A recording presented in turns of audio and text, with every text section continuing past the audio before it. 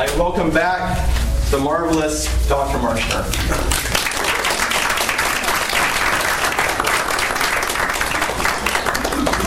Thank you, Sabatino. Good morning, everybody.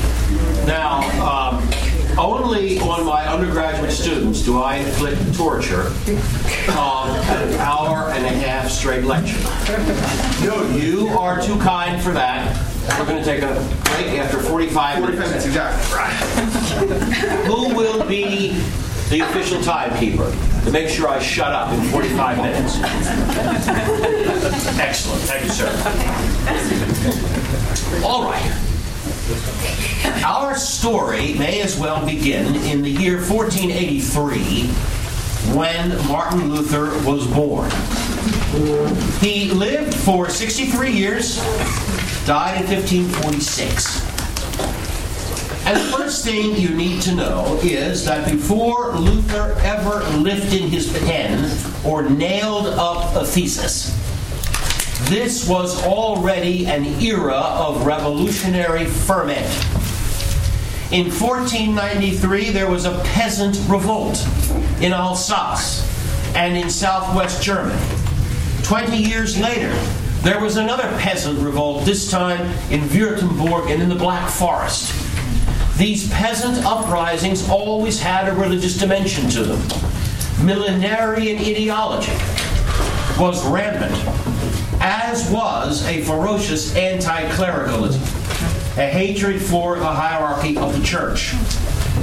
An organized movement of this kind had already surfaced in Moravia, where you had the work of a man named Jan Hus, who had already been put to death.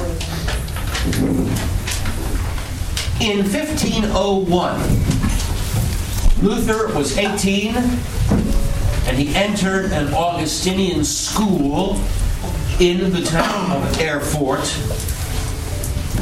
4 years later, he became a monk. 1505, after 4 years in this school, he became a monk. And it's an interesting year, 1501, because it's just about 50 years since the printing press had been invented. Now, oftentimes, stories of the Reformation begin with the allegation that publishing, certainly religious publishing, was virtually unknown until Luther translated the Bible and then scripture reading and so on took off. This is nonsense. In the years since 1445, over 1,000 publishing houses had been opened in Europe. They had published 33,000 titles. 10 million copies of books were in circulation by 1501. Now, in our age of New York Times bestsellers, 10 million doesn't sound like so much. But you have to remember, the population of Europe was much smaller in those days. The large and important city of Dresden had 2,000 residents. Towns were small, and readership was small, and still 10 million copies of books were in print, many of them portions of Scripture, and many of them in vulgar, popular spoken languages. Erasmus of Rotterdam, a famous, quote, humanist, unquote, Renaissance man and humanistic scholar, had already published his Handbook of the Christian Soldier in 1501, which was an important work of devotion, and was already a call for church reform. Erasmus was a civilized reformer. Not always right, but still a man of restrained zeal, but genuine zeal. Luther was another story. All right. He's a monk as of 1505. 2 years later, in 1507, Luther was ordained. He was 24 years old, and he goes to study in the college at Wittenberg. Now, I need to say something at this point about Luther's education. Because he was a member of an Augustinian order of monks, he was, of course, exposed to the writings of Blessed Augustine, Bishop of Hippo in North Africa in the 5th century AD. And in particular, he was fascinated with St. Augustine's works on grace and human effort. These are books that St. Augustine wrote during his controversy with the Pelagians. The rest of St. Augustine's work were not of so much interest to him. But he never read any of the great classics of medieval theology. He never read a word of Aquinas. Never had the book in his hands. The standard textbook of theology in those days was the 4 books of opinions written by Peter Lombard, at one time Archbishop of Paris. Peter the Lombard, early 12th century Archbishop of Paris, wrote what was the standard textbook. When St. Thomas started his own teaching career, he commented on those 4 books of opinions. In Latin, it's the 4 books Sententiarum, Quator Libri Sententiarum. And because because English translators are absurdly lazy, that book has come over to us as the 4 books of the sentences. Sentences? Give me a break. What book isn't the book of sentences? Sententia in Latin meant an opinion. What he did was collect points disputed among the followers of the church and resolve them to the best of his ability. And then the next probably 10 generations of theological masters commented on that textbook. Luther never read it. He never had it in his hands. The only work he knew was a commentary on the 4 books of the sentences, not the original text. And this commentary was not written by anybody famous, at least not famous until after the Reformation. Namely, a man named Gabriel Biel, B-I-E-L, Gabriel Biel, commentary on Peter Lombard. And the main tendency of that work was its nominalism. Now, the importance of nominalistic thinking for the Reformation is one that I hope to get to a little bit later when I finish with this chronological survey. I want everybody to have in mind the layout of this period and the major dates and what happened when. Well, we're up to 1507. Luther has now been ordained. 3 years later, he goes for a visit to Rome. He was a delegate of his order to a conference in Rome. While he was in Rome, he was somewhat scandalized by the venality of various sellers of relics and pious gewgaws and so on. You know what the French say, prix ça change. The more it changes, the more it's the same. Yeah. Rome is still very much that way today. Anyway, Luther was a bit scandalized. Now, the year 1515 is my next landmark. And it's an important one because that was the opening of the last ecumenical council of the Western Church in the Middle Ages. Lateran Council V was in session from 1515 to 1517. So there had been 4 previous Lateran councils. That means they met at the great Basilica St. John's Lateran in Rome, a huge public space where you could fit hundreds of bishops and abbots and dignitaries of all kinds for these councils. And every one of those councils had been a Reformed council. Every one of them had been devoted to stamping out simony, the sale of ecclesiastical position. And by the way, of course simony was horrible. It's an absolute scandal. within the church, but I want you to understand it in the context of the times. Okay? Unless you were born rich, a clerical position was your only way out of digging the turnip fields. Okay? It was backbreaking labor, or you could get a clerical position.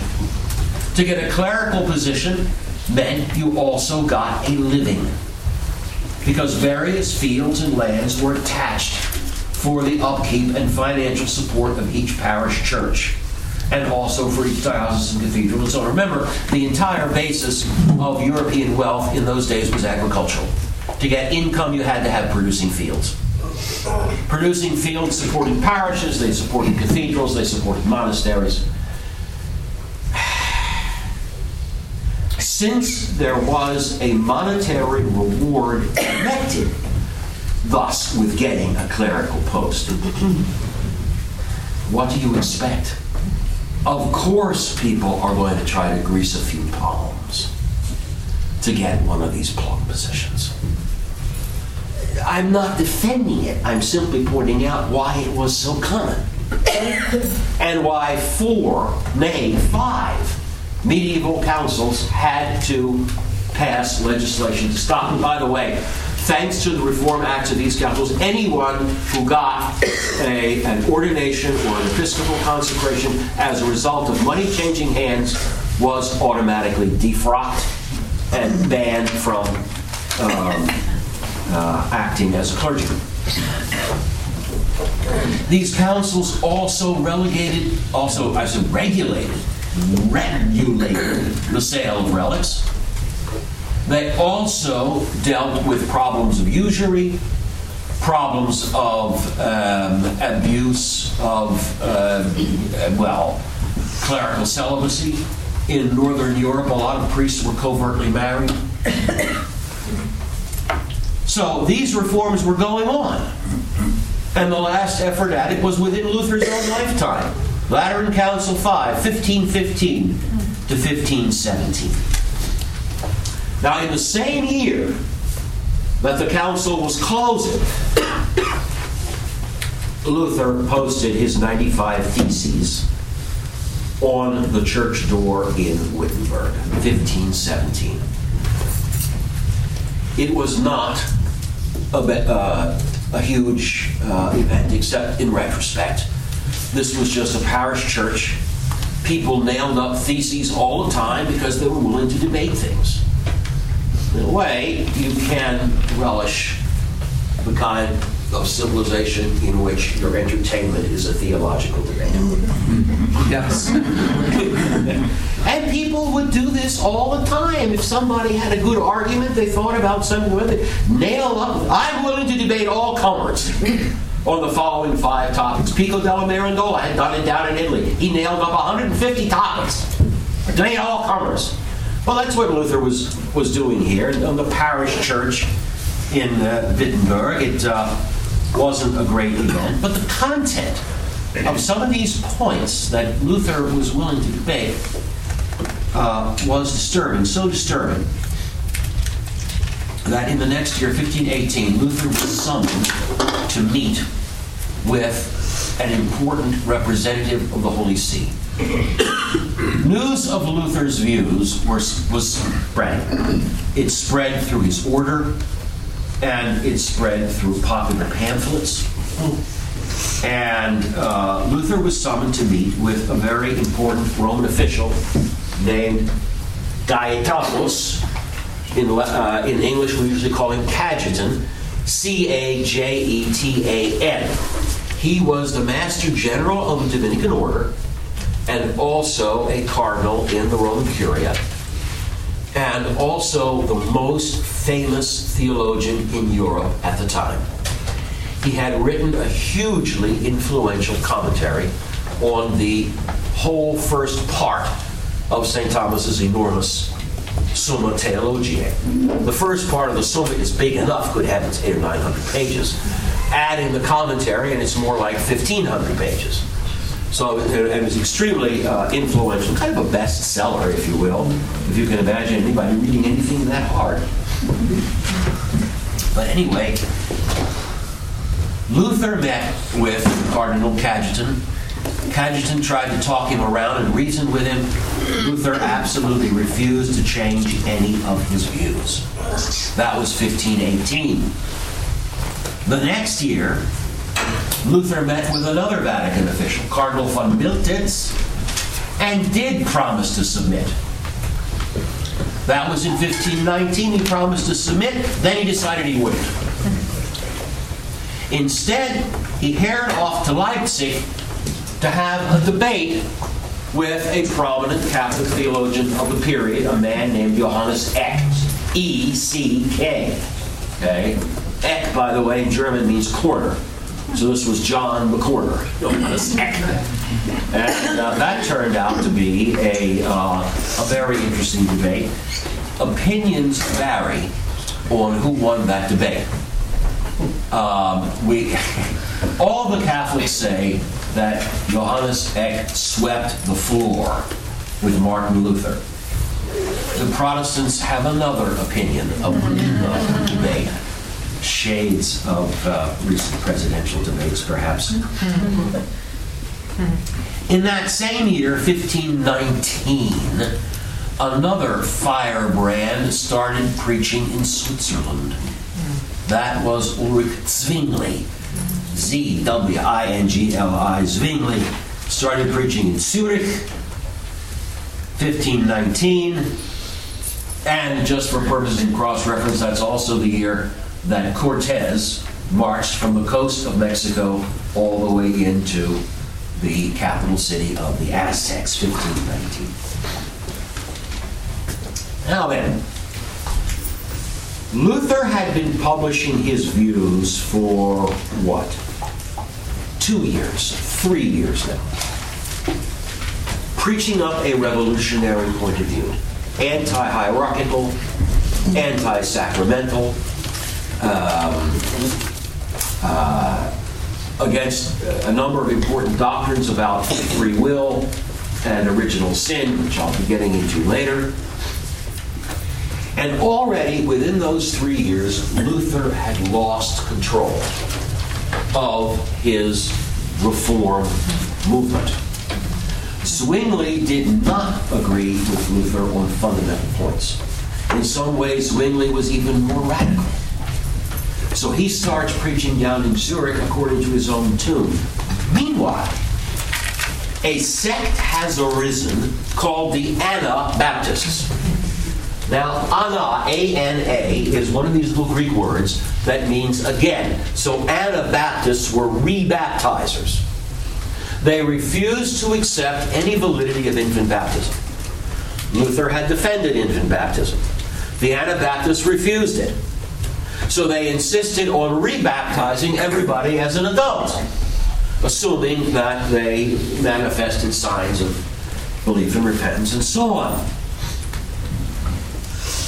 Now, when we think of Anabaptists today, we are likely to think of the Amish and other quiet groups, often pacifist. Well, the original Anabaptists were not that way at all. Their first important leader was a firebrand named Thomas Müntzer. M-U-N-Z-E-R, but to put two little strokes over the U in Münzer. That makes it not Munzer, but Münzer. Thomas Müntzer started a ferocious millenarian movement and soon took over a whole city. What became of that? We will say shortly, but I have to say one more thing about the wonderful year 1520. Chocolate came to Europe. 1520. The Spaniards brought it from Mexico. And that's the first half of the good news. The other half of the good news is Luther was excommunicated by Pope Leo X. he put out a papal bull called Arise, O Lord, Exsurge Domine. Arise, O Lord, and smite the wild boar who trampleth thy vineyard. Leo X put out this bull, and before we go any further, I want to make sure you understand what a bull is. It's short for the Latin word bulla, which means a lead seal. Okay? The difference, popes don't write bulls anymore.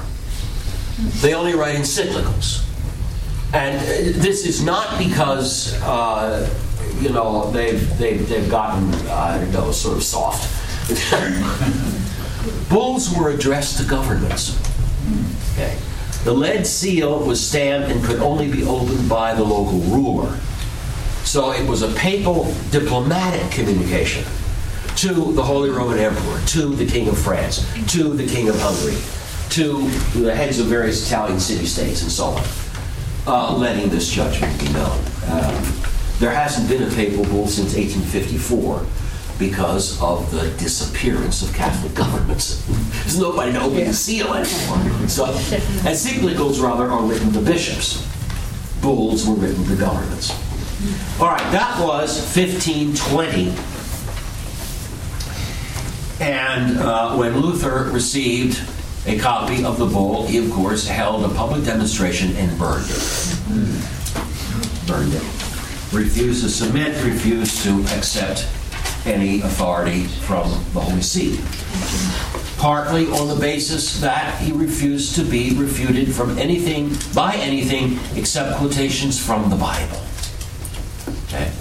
Never mind what the church had always held and taught from the first century, the second, the third. Never mind the witness of tradition. Never mind the consensus of the church fathers.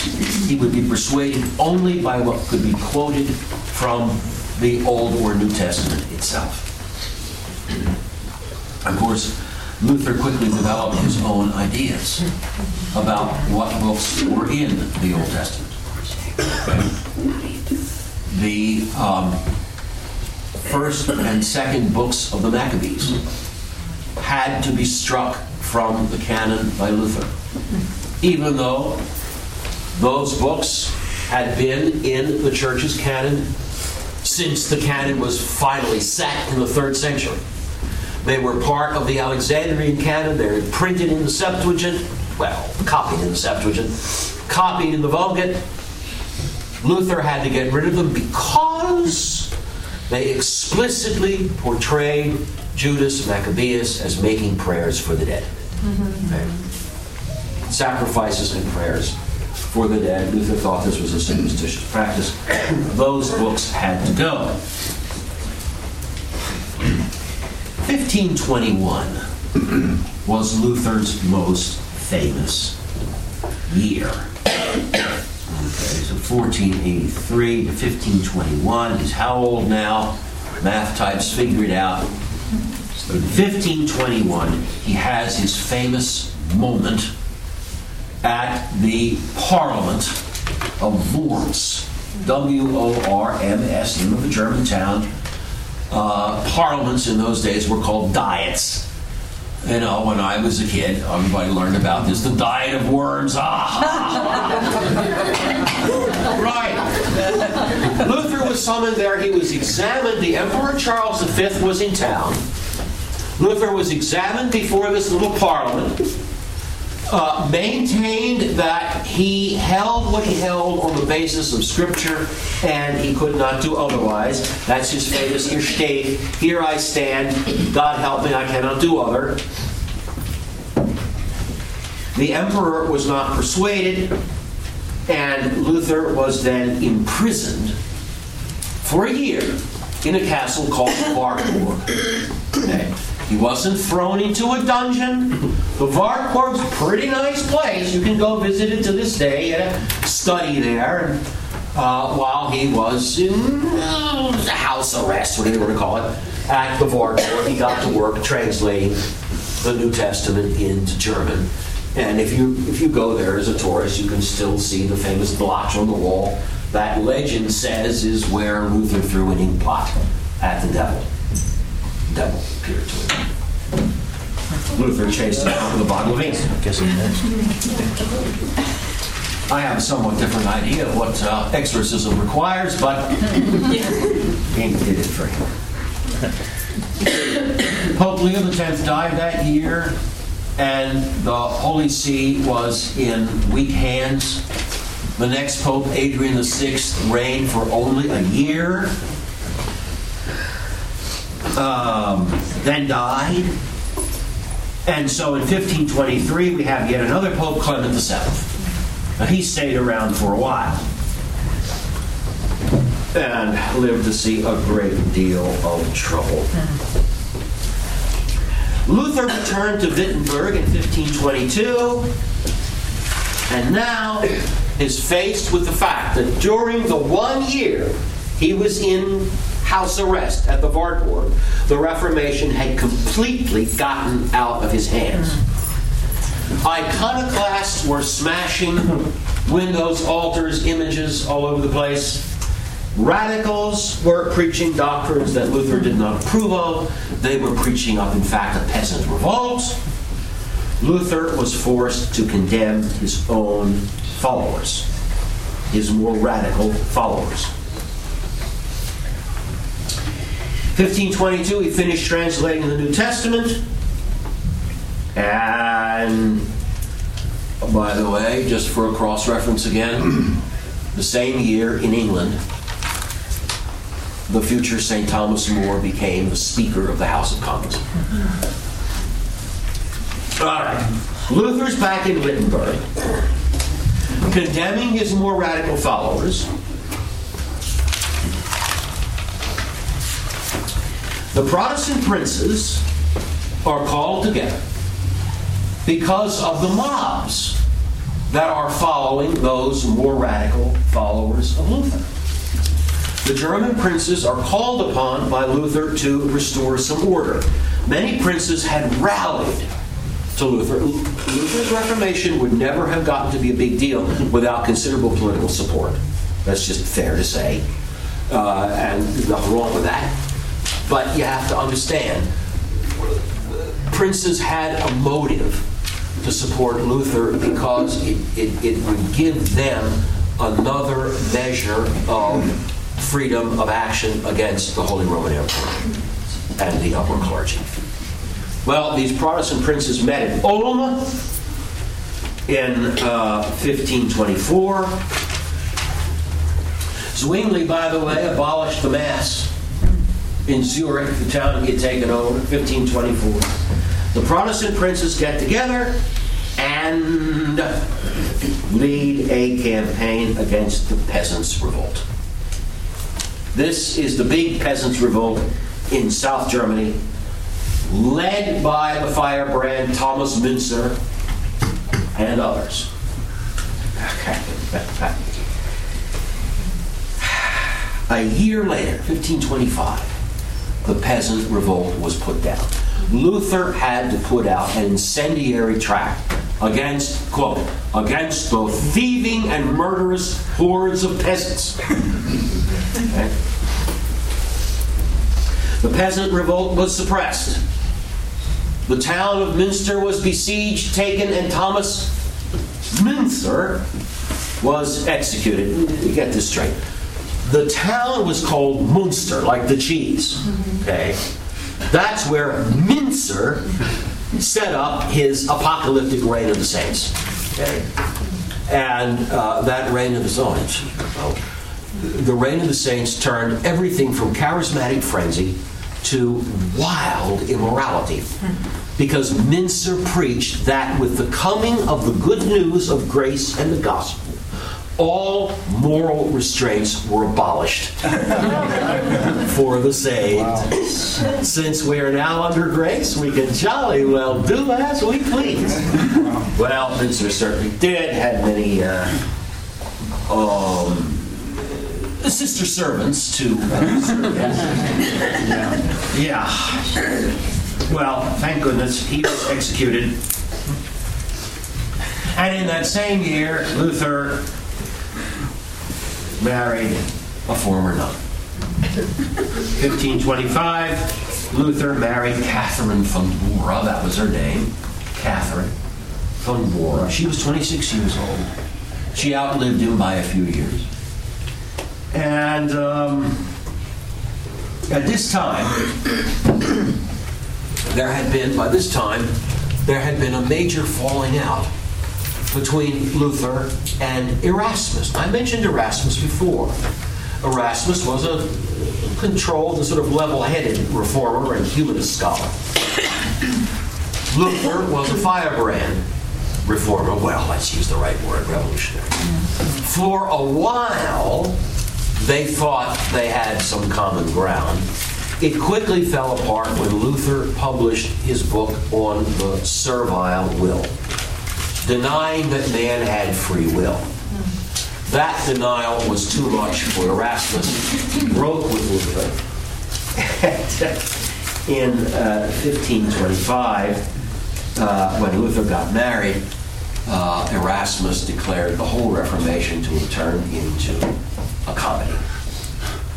A classical comedy was a play in which, in the last act, everybody gets married.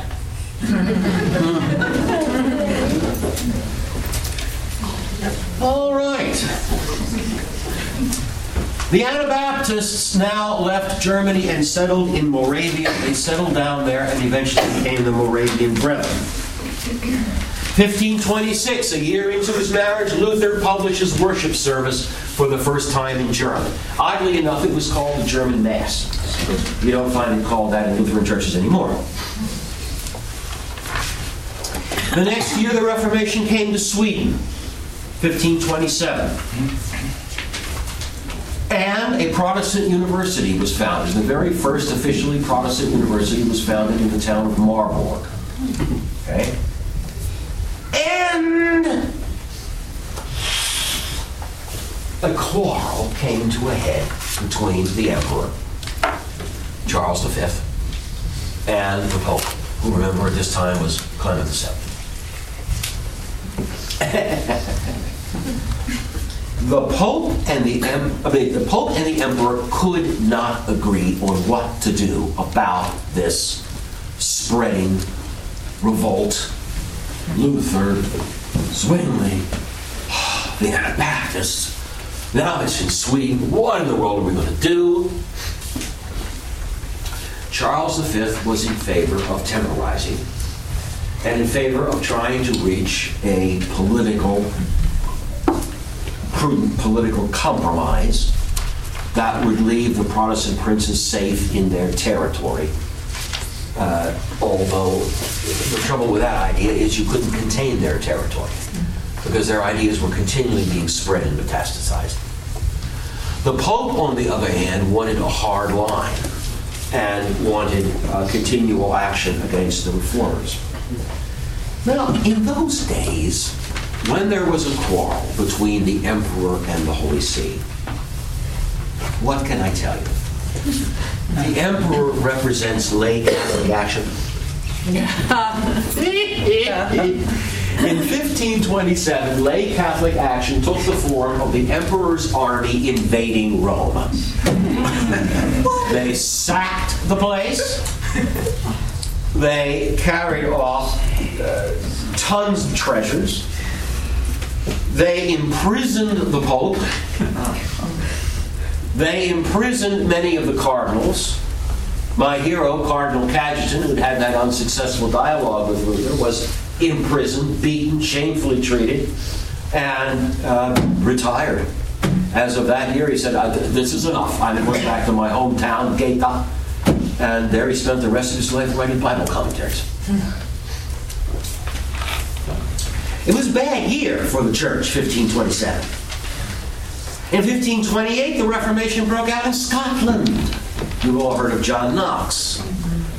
And in that same year, Henry VIII started canvassing his nobles to see if they would support the divorce from Catherine of Aragon.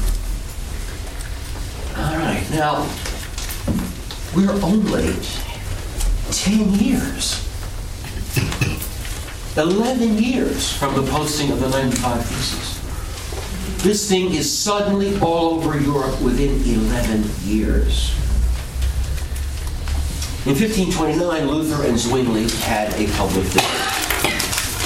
They disputed about the Eucharist at Marburg. Luther believed in the real presence of Christ in the Eucharist. He didn't see how he could get around the clear words of the New Testament where our Lord said, "This is my body." Not "this looks like it," not "this represents it," but "this is it." Okay. Zwingli, on the other hand, denied that there was any real presence of Christ in the Eucharist. So we have a huge Eucharistic debate, which continues among the Protestant denominations to this day. You don't need to know about poor Cardinal Wolsey. He fell from power and quickly died. Thomas More became Lord Chancellor. We're now down to 1530, another famous year in Reformation history, because this is the year when the Confession of Augsburg was published. It was signed by the Protestant princes. It was their common declaration of faith. And in the name of that declaration, they formed, guess what? A military alliance called the Schmalkaldic League. Don't try to spell it. Yeah. The Schmalkaldic League against the Emperor. In 1531, Henry VIII declared himself the head of the church in England. There was war in Switzerland between Zwingli and the Catholic cantons. Remember, Switzerland was not one country. It was divided up into all these different cantons. Zurich was Protestant. Many other cantons were Catholic. Zwingli went to war thinking that in addition to being a charismatic preacher, he could also be a successful soldier. He was wrong. He was killed in battle in 1531. But no more than one dies and another crops up, because in 1532, Calvin started the Reformation in France. 1533, Henry VIII marries Anne, well, quote, marries, unquote, Anne Boleyn in secret. It wasn't made public until a man named Thomas Cranmer said it was a legitimate marriage. Well, he had to say that because Henry VIII had made Cranmer Archbishop of Canterbury, so that he would have a loyal man to say that, and Pope Clement then immediately excommunicated Henry. The Anabaptists have been quiet for a while. I don't mean to give a bad, false indication there, because they were now back in Germany, in Westphalia, where they established a communist state.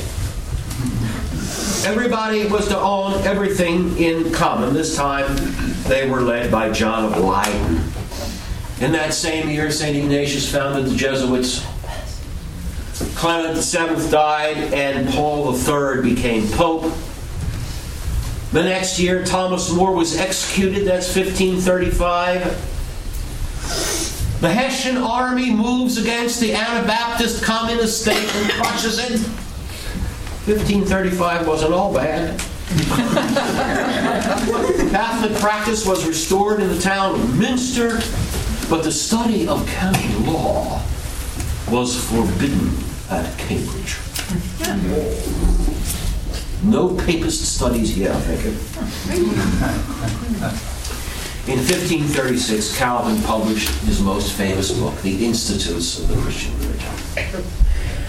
We'll be talking about him in 2 weeks' time. The Reformation spread to Denmark and Norway. 1536 is also the year when 376 monasteries and convents were closed, forcibly closed by Henry VIII, their property seized and handed out to his friends and courtiers, whom Hilaire Belloc amusingly calls the Reformation millionaires.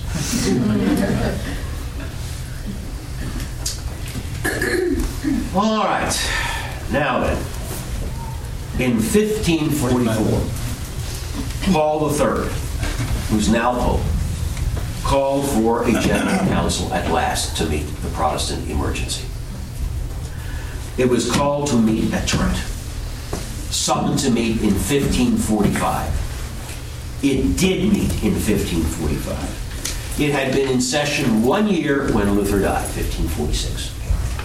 So he never saw any of the official output of the council, which worked for 21 years to condemn his work in on and off sessions from 1545 to 1564. The Council of Trent met. 21 years worth of work covering the enormous range of topics upon which Luther had touched. With the opening of the Council of Trent, I'm finished all I want to say about the chronological framework of these events coming topsy-turvy, one on top of another.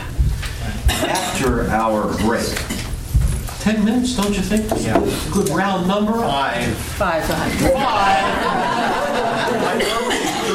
Scrooge says 5. All right, fine. After 5 minutes, would you settle for 7? No. No number. 7 minutes. After 7 minutes, we'll reconvene and we'll talk theology and doctrine. Back to heresy and truth.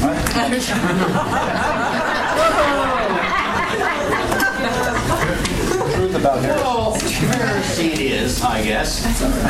I want to take you now into the church's first official act against Martin Luther. This is already in 1520 when Pius X, Leo X, puts out that bull, Arise, O Lord. I'm not going to read you all the condemned propositions. I'm going to read you a few of them. But what's really remarkable about this document is this. There's not a word in here about justification by faith alone. There's not a word in here about the alleged sufficiency of Scripture to settle all theological disputes. Luther's sola scriptura stand and his sola fide stand were still in germination in 1520. These were not the first problems that the church noticed with Luther. I think you're going to be surprised to see what those first problems were. And they are certainly eye-openers. Okay, like this one. This is proposition number 31. Condemned. Luther said, in every good work, a righteous man sins. In every good work, a just or righteous man sins. Let's try proposition number 32.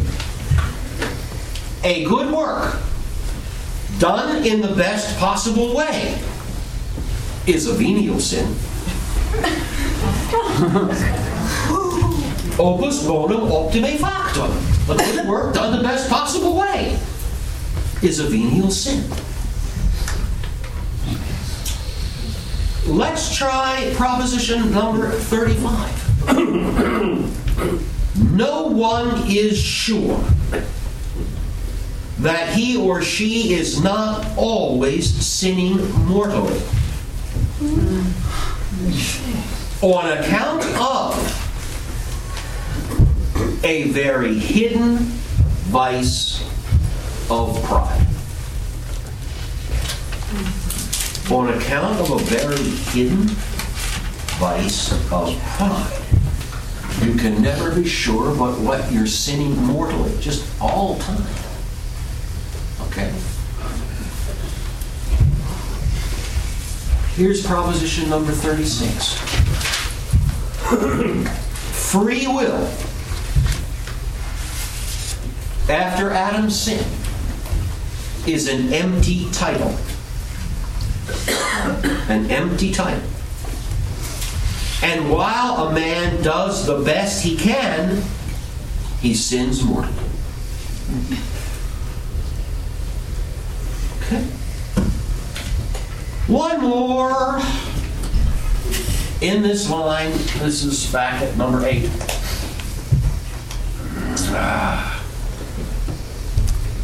In no way should you presume to confess your venial sins, nor should you try to confess all your mortal sins, because it's impossible. It's impossible for you to know all your mortal sins. So in the early church, only the obvious ones were confessed. Now, let's stop a minute here. And let's ask ourselves a question about why these remarks sound strange. And I want you to know that they sounded strange to me when I first encountered them, and I was a Lutheran at the time. I was a college student and headed for the Lutheran Seminary.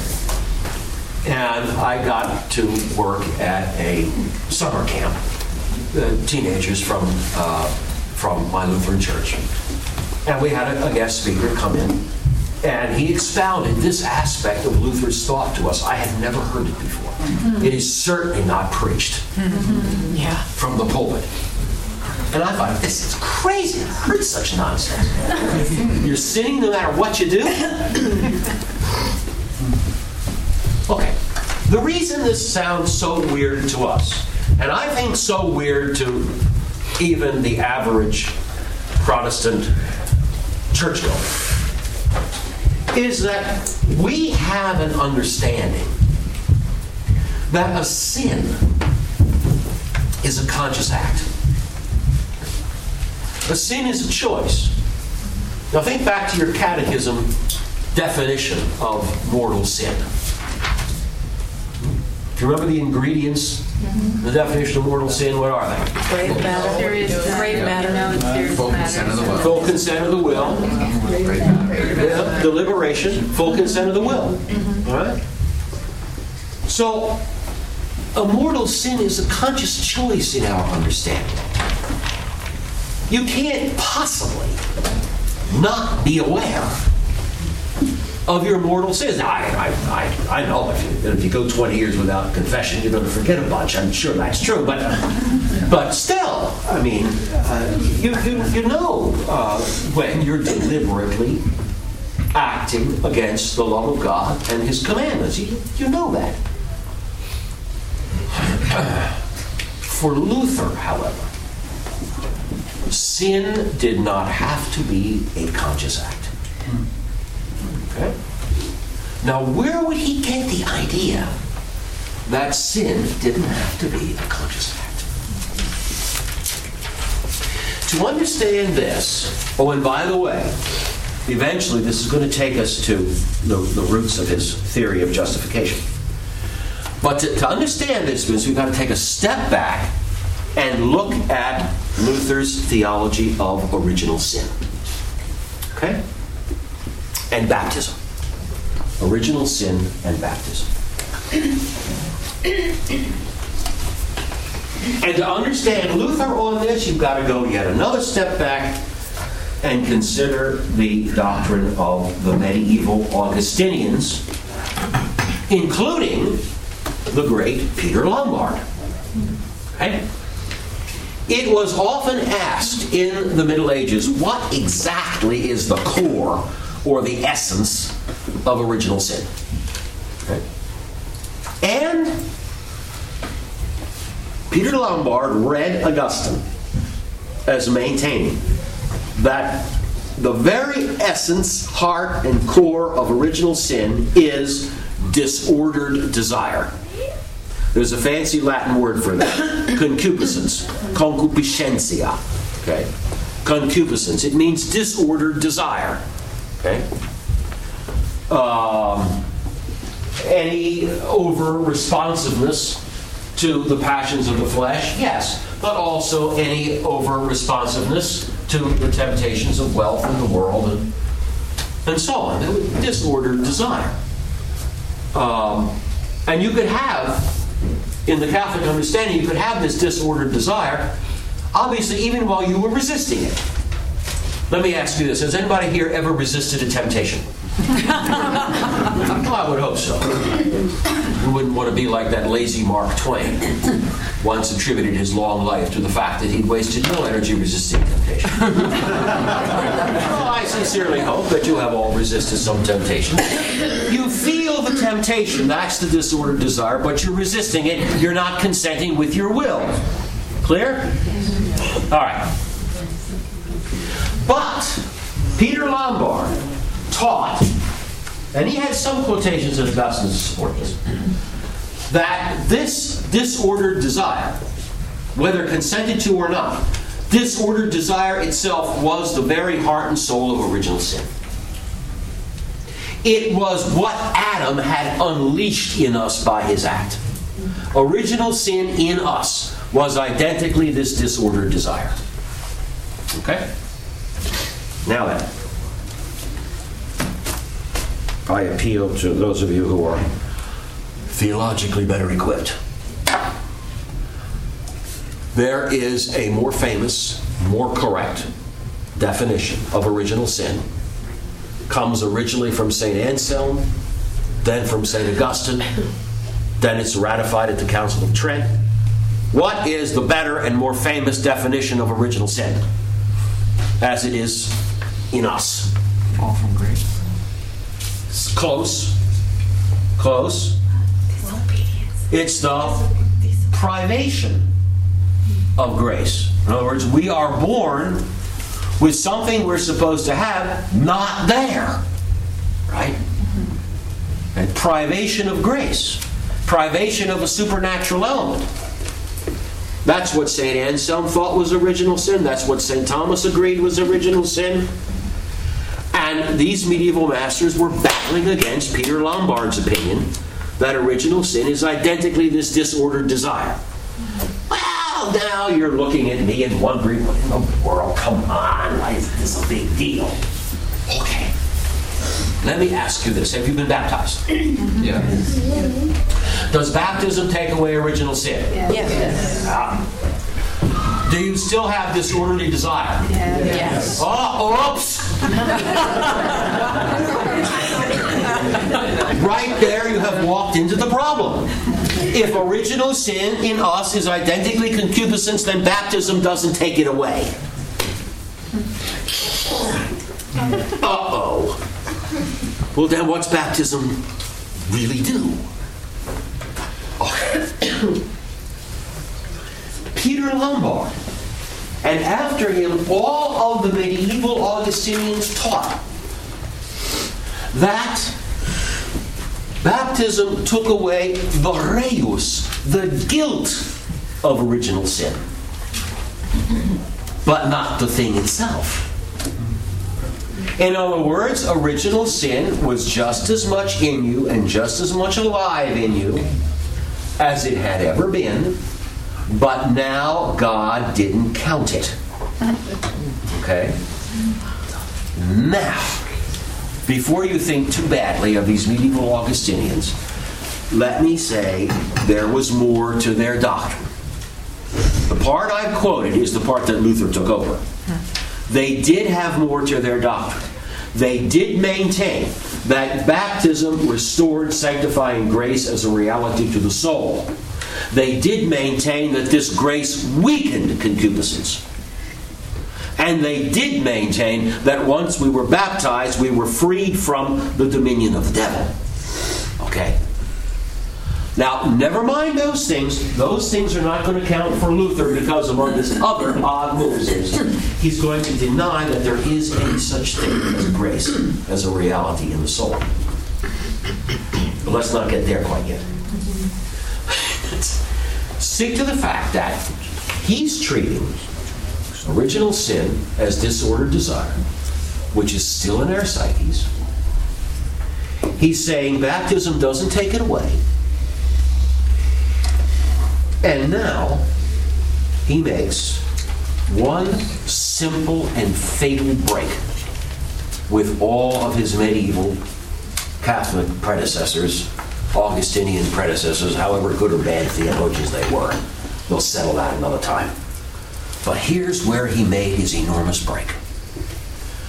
All of his predecessors said that disordered desire just in itself is not sin in the proper and formal sense of the word.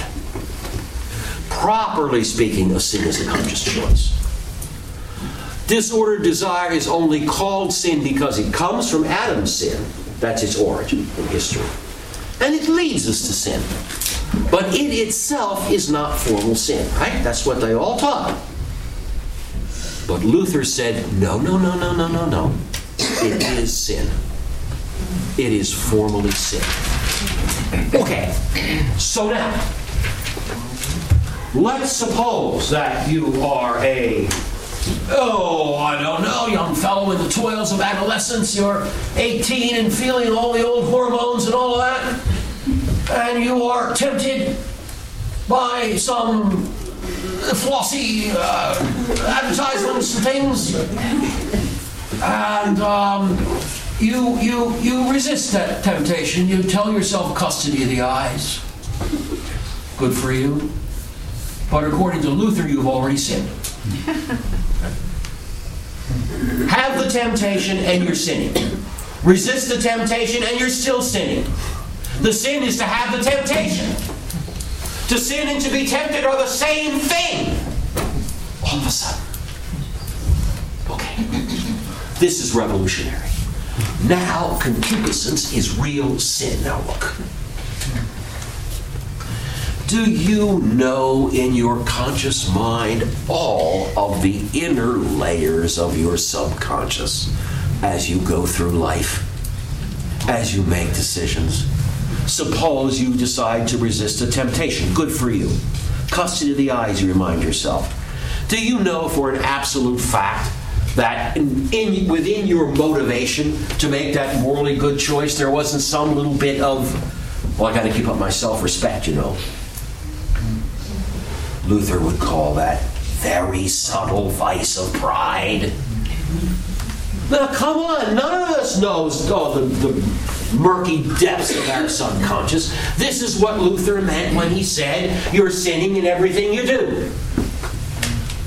Even good works optimally motivated, or at least venially sinful, said he. You can't tell how many mortal sins you've committed in any given day, in any given hour. Because he has taken this barely conscious or even subconscious phenomenon, this resisted phenomenon, and turned it into mortal sin. Okay. How in the world could somebody do that? Okay. Isn't this wild? And why would anyone else believe it? How would you want to? I heard that he was very spiritual. There is one, look, you'd be amazed how many tragedies in history can turn upon a simple thing like a word. Okay. Remember how the 9th and 10th commandments begin? I don't know how you number them. But when I was in Lutheran Sunday school, they are both about not coveting. Thou shalt not covet. And then all the rest of this stuff. Right? Thou shalt not covet. Can you translate that into Latin? No. Non concupiscas. So it looks like you shall not exercise concupiscence. You shan't have concupiscence. That's how Luther took it.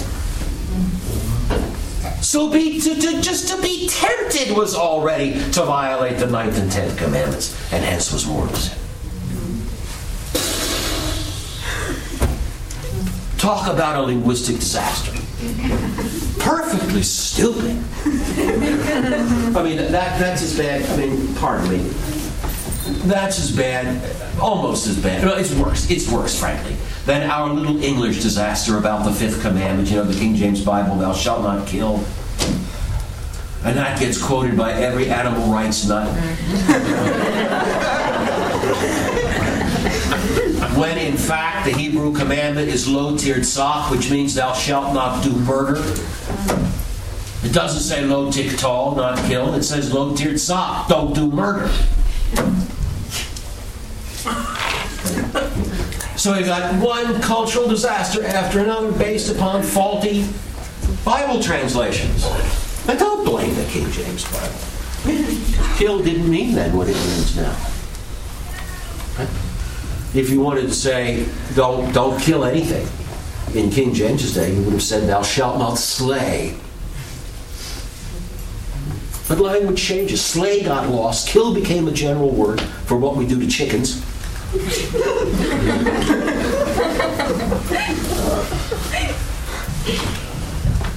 Okay, now then, if everything you do is so tainted by resisted or even subconscious disordered desire at any level, that everything you do is a sin, then obviously nothing you do can contribute to your salvation.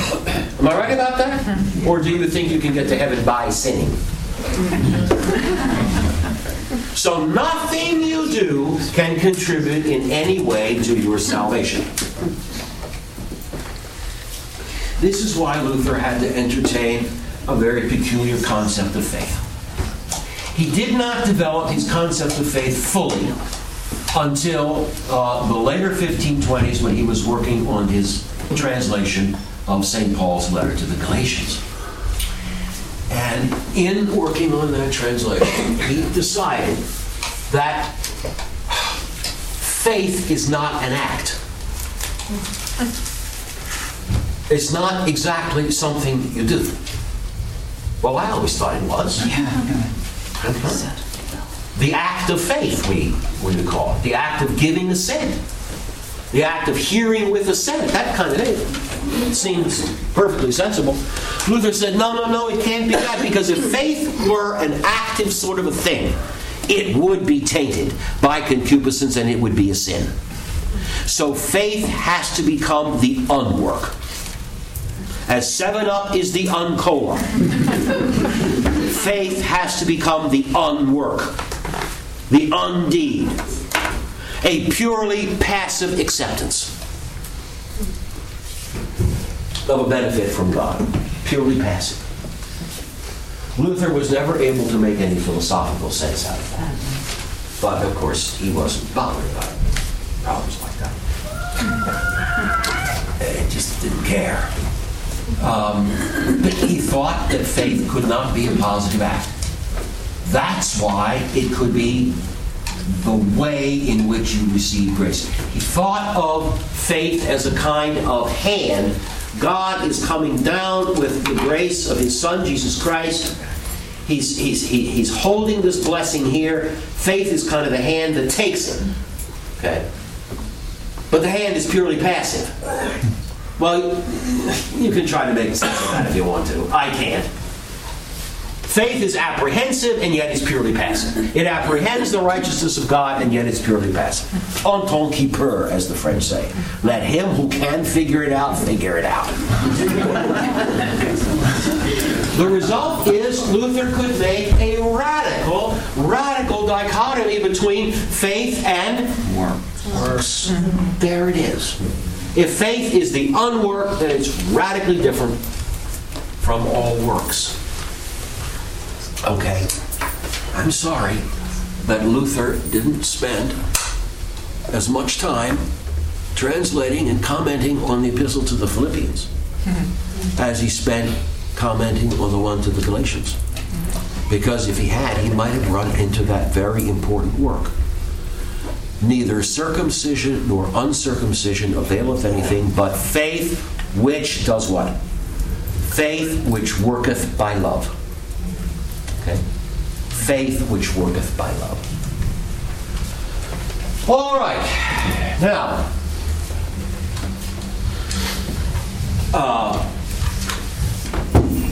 if baptism doesn't take away concupiscence, which is real, the heart and soul of original sin is real sin, But thanks to our baptism, and then thanks to our faith, the sin is not reckoned to us.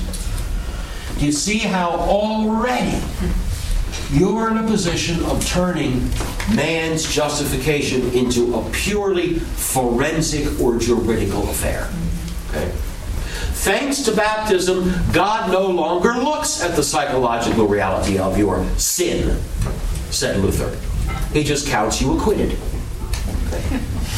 So justification is fixing the book of life. I would dare say cooking the book of life. Okay. Now, I could spend more time at this point talking about Luther's notion of the forensic, purely forensic character of our justification. And I may come back to that topic a little bit next week when we'll talk a lot more about Zwingli. But I want to emphasize now the real point of disagreement about all what I've been talking about. But when it comes to justification, what exactly does our fight boil down to in the end? Okay. Number one, for us, grace is a reality, a real gift of God. As it says in the second epistle of Peter in the New Testament, it is a sharing in the divine nature. Okay? So it's a real gift. It comes from above our nature, enters into us, and affects us. Okay? For Luther, it was not. And this is where his nominalist teachers came to have a great influence. For Luther, there was no need to posit any mysterious internal entity in man called grace. It would suffice if grace was a friendly attitude in God. God simply turned from wrath towards us to favor towards us. Okay? So grace is nothing real in man. Grace is a smiley face on God. Okay? Until you are a believer in Christ, you're under God's frowny face. As soon as you believe, you're under the smiley face. There's no internal change in you. You're just the same dung heap you always were. But now you're under the smiley face. Right? No real internal grace. That's point number one. Okay.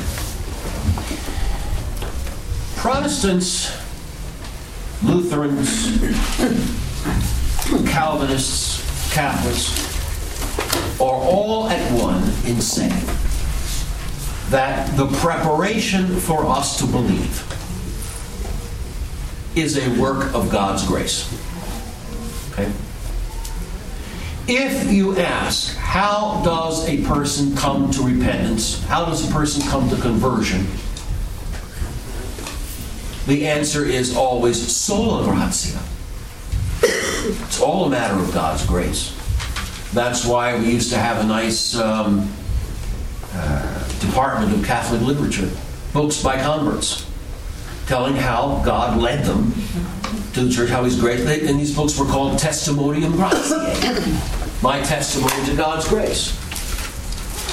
So now let's make sure we're all on the same sheet of music here, because I want to find out if there are any secret Pelagians among us this morning. I'm really suspicious.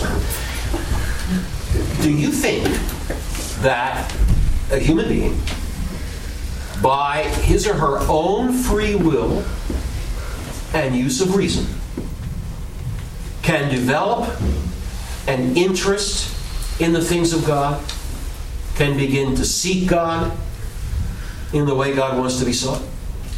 Yeah. Yes. Look at you all shaking your heads. Yes, yes, yes, yes. You're all Pelagians.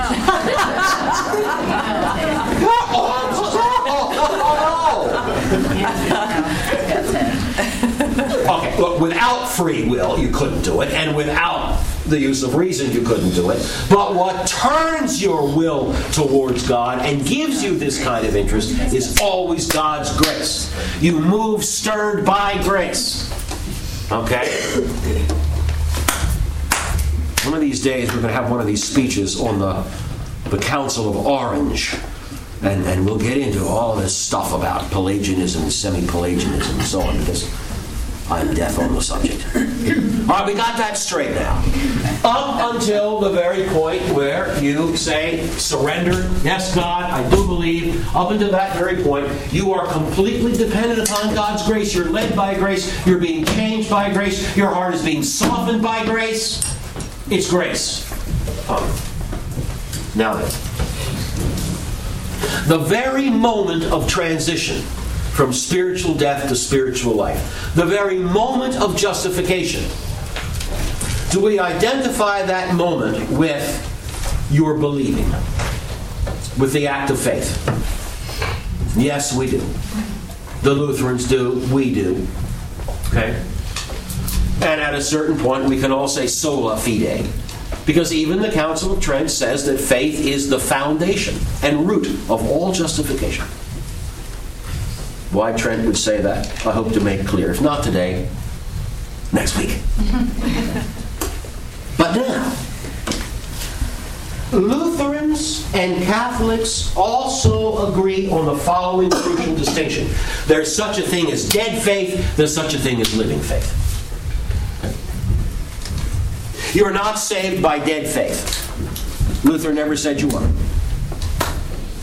You can only be saved by a living faith. A saving faith, a living faith. What is that? How is it different from a dead faith? Okay. This is where we get to the real heart of the difference between us and this particular reformer, Luther. Okay. For Luther, living or saving faith is trust in God's promise in Christ. Okay? Faith is trust. This is the fiduciary theory of faith. It's trust in God's promise. Okay? Dead faith, on the other hand, can be an assent to every doctrine and every sentence of Scripture. Just assenting to all the truths that God has revealed to us. Even the devils believe and tremble. Forget it. To be saved by your faith has got to be a trust in God's promise in Christ. And what promise is that? That if you believe, you will be saved. Okay? So then, as soon as you make this, I want to call it an act. I don't know what else to call it. This passive act, this unwork. As soon as you make this unwork of believing, okay, you're doing a job of trusting the promise, and the promise says if you believe you're saved, and so you instantly know that you're saved. Because you've trusted the promise. God can't be lying. So there you are. You are fully saved so long as you believe you are. Did Luther say you could lose your justification? Sure. Sure. All you have to do is entertain a doubt about whether you're really saved. No. In other words, the very attitude that we Catholics call prudence, he called apostasy. It's a strange notion of faith. Now, let's go back to our side. We also distinguish between dead faith and living faith. But we get our distinction from the Bible, not from some theory of trust.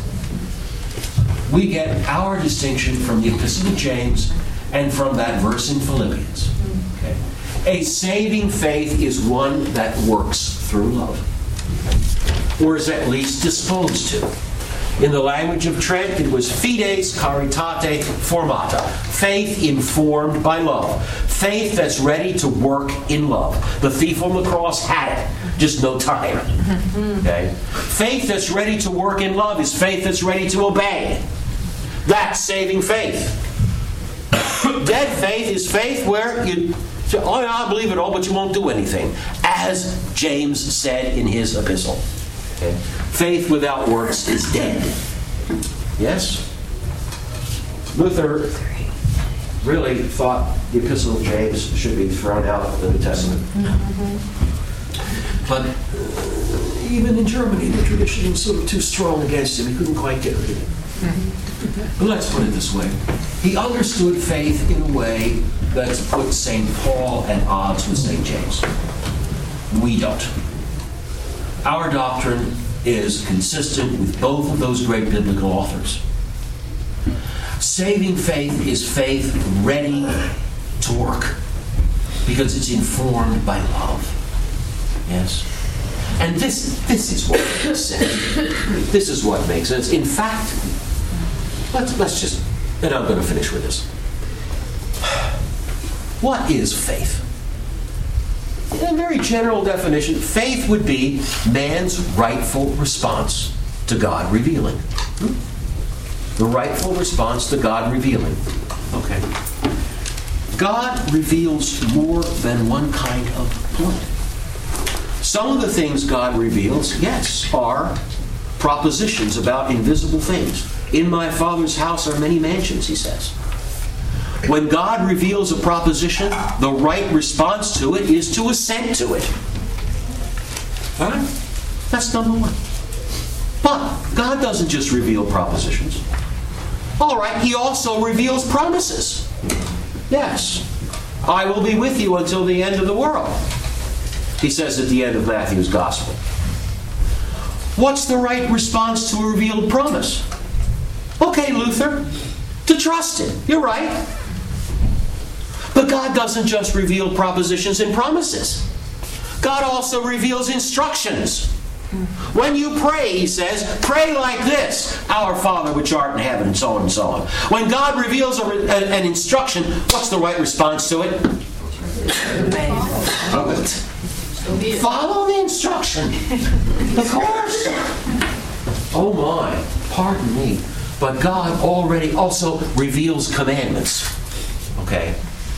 Love me as I have loved you. Okay? God also reveals commandments. What's the proper response to a revealed commandment? Obey it.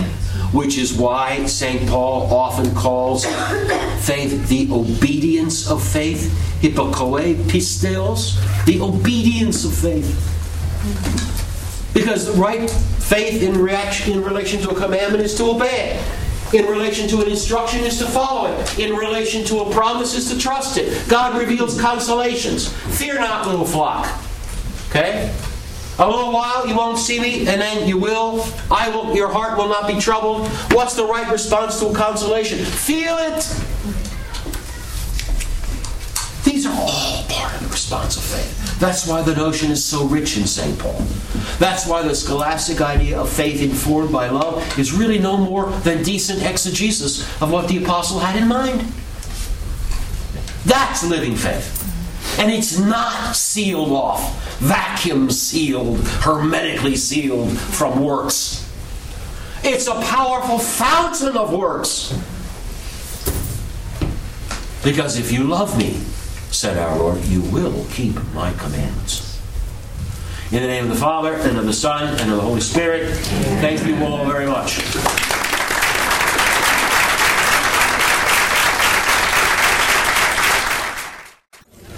Our regular rules apply. We're going to do a maximum of 5 minutes of questions. Maximum of 5 questions, whatever we reach first. The questions are to be 1 sentence long, and there must be a question mark on the end of your sentence. All right. Syntactical iron fist has come down. Yes, ma'am. You mentioned that Luther took out books of the Catholic canon, but what he really did was to adopt the Jewish Bible, correct? Correct. What is your understanding? Why don't the Jewish people include Maccabees and some of the other in the Old Testament? Why would Luther go for that? Some of them were not written in Hebrew; they were originally composed in Greek. Others had the problem that they contained ideas that the rabbis didn't approve of. Okay. Or they were too useful for Christian apologetics. Okay. So, by the way, that Jewish decision, look, those books are all in the Septuagint, which was completed before the end of the 1st century BC. The Jewish truncated canon was decreed only at the Council of Jamnia, which was a rabbinical council held after the fall of Jerusalem. Yes, ma'am. If we receive grace at baptism and we need grace to seek God, what about people who aren't baptized but seek God? I'm a little confused. Okay, there's a difference between what we call sanctifying grace, which is a stable thing in the soul, and actual grace. Actual grace are transitory helps from God. Good thoughts, good inspirations, movements of the will, and so on. You don't have to be in grace to receive actual graces. Thanks be to God. The reason people who are not baptized can ultimately get converted, come into the church or whatever, is because God is reaching out to them through those acts, okay? Those graces in which God leads them to an act. Thinking of this, preferring that. These are acts through which God brings people to justification. Those are by actual graces. When the person actually finally reaches the point of believing, then the individual receives sanctifying grace. That's certainly true if they're baptized. If they're not baptized, maybe they have the baptism of desire. Let's not get into all that. Yes, ma'am. If in Luther's view temptation itself was a sin, and in the propositions that you quoted, there was reference to both venial sin and mortal sin, what was the distinction between venial sin and mortal sin in Luther's view? It doesn't matter because he gave it up. But in these early propositions that were circulating by 1520, he was still clinging to the Catholic distinction between venial and mortal sin. Okay. And temptation was a mortal sin or a venial sin? It depends upon which book of his you call and which sentence of which book. Sometimes he says it's mortal. Sometimes, well, maybe he just... Luther was not a systematist. He would get on a rhetorical tear and go. I know people like that.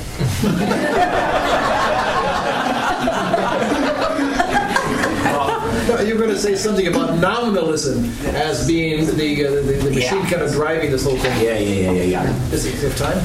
One of the things that nominalism likes to do is deny that there is anything in the world except particulars.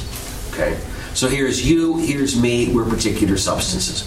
God would be a particular spiritual substance. Okay? Now, think of things like being white, being round, being red. We call these properties of things. Nominalism likes to say there are no properties. Okay? There are no real properties. Things just are what they are, and properties, general traits, have no reality to them except the fact that we've got a word for them.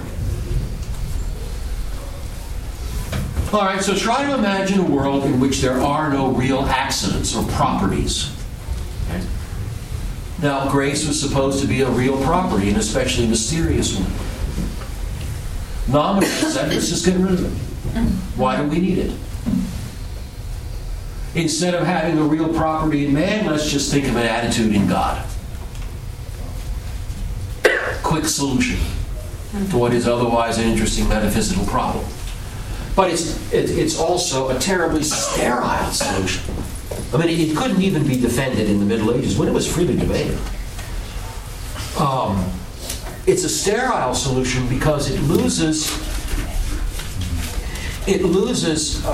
everything that the New Testament and the tradition has to say about the divine life in us. Is that going to be, what, a mere matter of words? Okay. No. That we have a sharing in the divine life, that we're alive and quickened with a new life now. Okay? That we no longer walk by the flesh but by the Spirit. Because we're alive on a new basis. There's something new that's in us that's real and that corresponds to God's own life. If you give up grace as a real property in the soul, because nominalism says let's get rid of properties, you give up all of that. And I suppose, this is one of the remote reasons why, growing up a Lutheran, we never concentrated on those beautiful epistles of St. John. The gospel, we would sort of, read parts, but the epistles of John just, sort of weren't on the reading list. It may as well have been 2 Chronicles. Because everything was Galatians and Romans. But no, it's a sterile. It was a sterile solution. Yes. Forgive me if you've already answered this, but baptism for Luther was just something you just did, or why be baptized at all? All right. Luther had. It's a very good question. One that only Luther's shrink could answer. I don't mean to be harsh about it, but let's face it. Luther has a pervasive anti-sacramental attitude, but he couldn't get away from the obvious New Testament texts about baptism and the Eucharist. He thought those 2 sacraments have to be kept out of the traditional list. Even though they didn't really do anything. Oh, but they did. Oh, okay. See? Even though baptism did not give us a real gift called sanctifying grace, it did have the real effect of making our original sin no longer imputed to us. So God smiles at us now. Huh? So God smiles at us now? Yeah. Baptized babies come under God's smiley face. So, in that sense, Luther continued to believe in baptismal regeneration. I just had no end of fun when I was in high school because I was a stubborn little Lutheran brat, and all of my best friends were Baptists. And we had fights every week about baptismal regeneration. It was great. And I'm forever grateful for the epistle to Titus 3:5. Okay. Where St. Paul talks about the washing of regeneration, which even now does what? Saves us. Okay? We're saved by baptism. It's not just some watery ratification of the faith by which we're saved. It saves us. Oh, that was fun. But anyway, this is one of the points on which the Reformation shattered. Some tried to cling to baptism as really making a difference, others turning it into a basically inactive ordinance or a witness to one's already affirmed faith. How many sacraments does Luther have? 2. 2 of them? 2. He doesn't keep marriage. Baptism, and he didn't keep marriage. He thought that calling marriage a sacrament was nonsense. And so what does he say about what God has joined? Yeah. He just had. He thought that marriage was a divinely appointed institution, Okay, he's not saying. but not a sacrament. Okay.